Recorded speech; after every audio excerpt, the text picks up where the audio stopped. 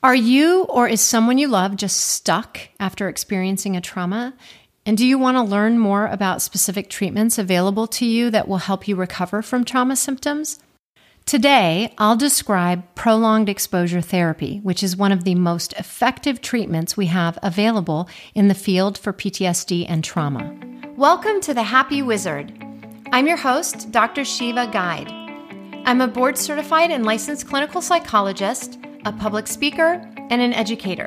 In this podcast series, I'll be sharing strategies to help you heal from the past, navigate everyday challenges, and create a much more meaningful life.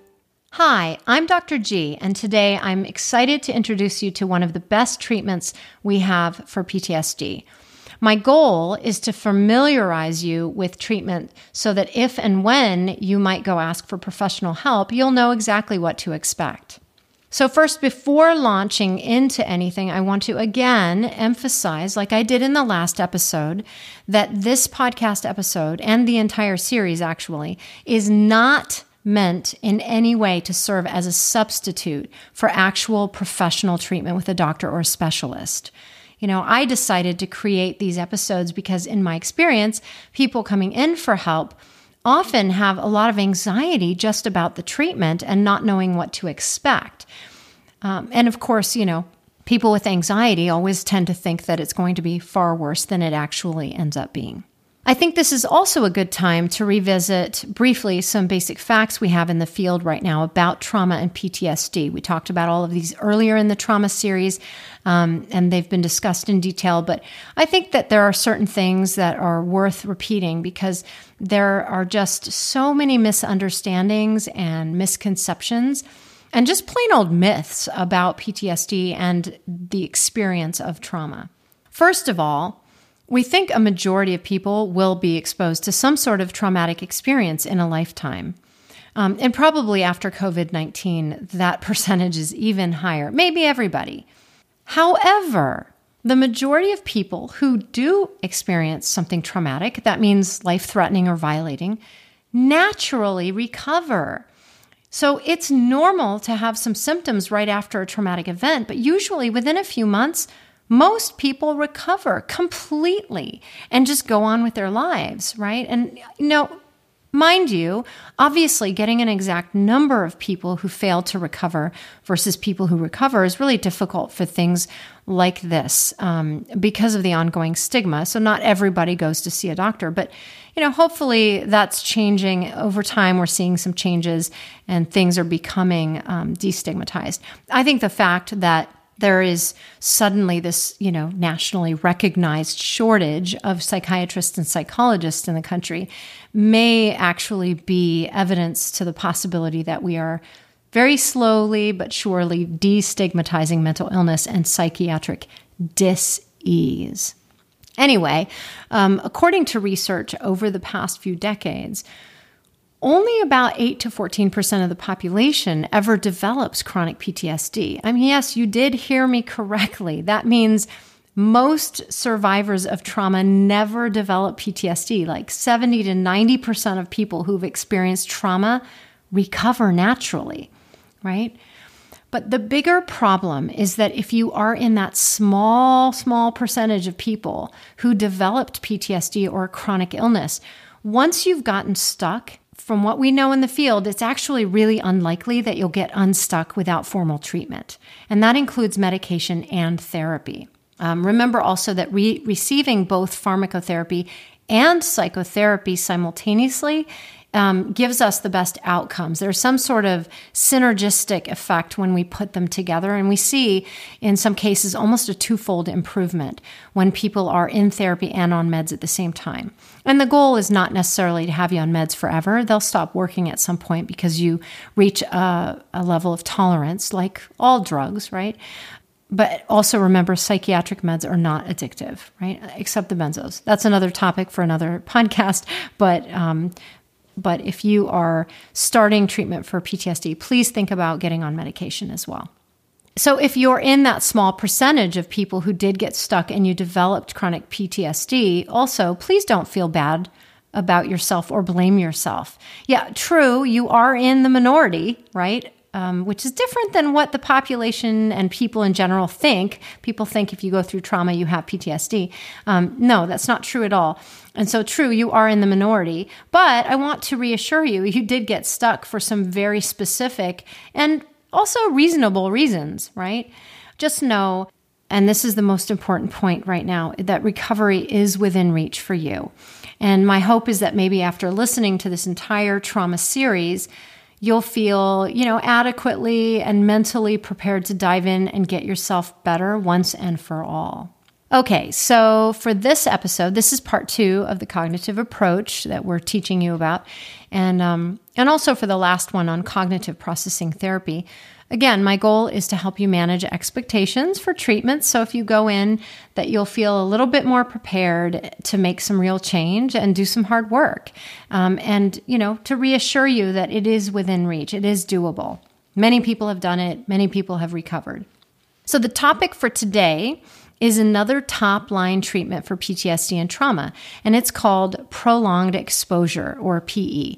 I personally believe, well, I'm not the only person, but the field believes that CPT and PE are the very best, gold standard, best treatments we have currently for PTSD and trauma disorders. Prolonged exposure, like cognitive processing therapy, is a treatment that was originally created to help patients process their trauma cognitively and emotionally. Like CPT, PE takes from the emotion processing theories of PTSD and also our understanding of the benefits of exposure therapy. Basically, that's this idea of confronting our feared situations in very safe and controlled ways that might be very anxiety-provoking, but ultimately will give us those corrective learning experiences. We have to learn and repeatedly demonstrate to ourselves that some of these perceptions, these stories, right, our trauma narrative that we tell ourselves are actually inaccurate. That, we walk around thinking the lion is everywhere, but actually the lion is not everywhere, right? We did encounter a lion once, but not everywhere are there lions that are going to eat us. The main functions, or I should say maybe strategies for PE, include educating people on common reactions after trauma, right? That's pretty obvious, and it goes for any kind of treatment, really. Also, teach breathing retraining, again, very commonly teach, across the board. And what that means is we teach people how to breathe in much more effective, calmer ways, right? It's that diaphragmatic abdominal breathing. If any of you have practiced yoga, you're probably already familiar with this kind of breathing. I like to actually teach breathing to all of my folks that I work with who have any kind of anxiety, because it's actually one of the most helpful tools. Because what people with anxiety often don't recognize is that they're literally hyperventilating all day long, and that can be very exhausting, as you can imagine.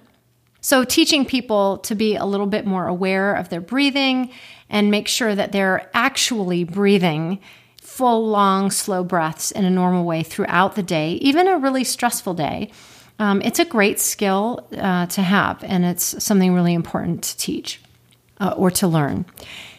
And then, of course, as the name suggests, PE involves exposure. And there are 2 different kinds of exposure that we work on in prolonged exposure. The first is called in vivo exposure. What that means is in real life. And that basically means just putting yourself in situations or around things that you would normally have been avoiding. Because these situations or activities or things, like objects, places, people, remind you of your traumatic experience, right? These are the triggering conditioned stimuli. The other kind of exposure is called imaginal exposure. And, like it sounds, that means in your mind, imagining. So basically what that is confronting the actual memory that you have of what happened. And then we do that over and over again, basically until you're sick of your own story and to the point that you no longer react physically or physiologically or emotionally to it. It's basically like a desensitization strategy, much like other exposure strategies, that enables us to experience something called habituation, right? Did you hear that key word in habituation? It's habit. And that means we're trying to get used to a new situation. That's really important because keep in mind, the memories of trauma are not actually dangerous. Sure, they're unpleasant and you don't like to have them, but they're not going to hurt you or kill you. It was only the actual traumatic experience that's now over, clearly, because you survived to listen to this podcast. But that was the life-threatening event. Again, why are we going through all of this? Because what happens after trauma is that you start avoiding one thing, but then over time, it generalizes to many things. And then, before you know it, your life becomes smaller and smaller and smaller. And some of you listening right now have experienced this personally. So you understand how painful and how damaging that can be. I've seen patients over the years get to the point that they won't even leave their bedroom. And that's a pretty limiting way to live, as you can imagine. The trauma didn't kill you, but feeling confined to one room over time might lead to such a severe depression and so much isolation that you might actually die in the end because you kill yourself. And that is really significant and really profound, and it's something that we can do something about. So prolonged exposure like CPT is also a manualized treatment. That means it follows a pretty structured protocol. So, if you're someone with severe anxiety and you like to be in control, have a sense of control in your own treatment, then you're going to work really well for you. The sessions are typically completed in 90 minutes, and that's a little longer than a normal therapy session that's 60 minutes. And it's also, there's a little bit more wiggle room, so protocol can be 10 to 15 weeks, 10 to 15 sessions. So really, it's just something you gauge as you're going through this with your doctor or with your patient. And yes, believe it or not, I have worked with patients who literally in 10 weeks or less have totally recovered. And they're just sick of hearing their story. And they're like, I'm good, doc. When you work really hard, it's very doable.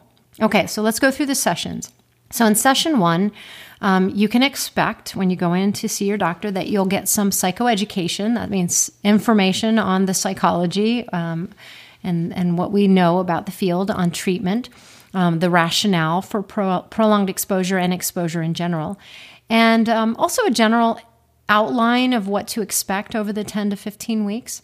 You will likely share some details about your traumatic experience, which helps your therapist out, and also that will be recorded. Back when I learned this treatment, we used a tape recorder, and I think there have been some technological advances since then, and you can record on your phone or a digital recorder.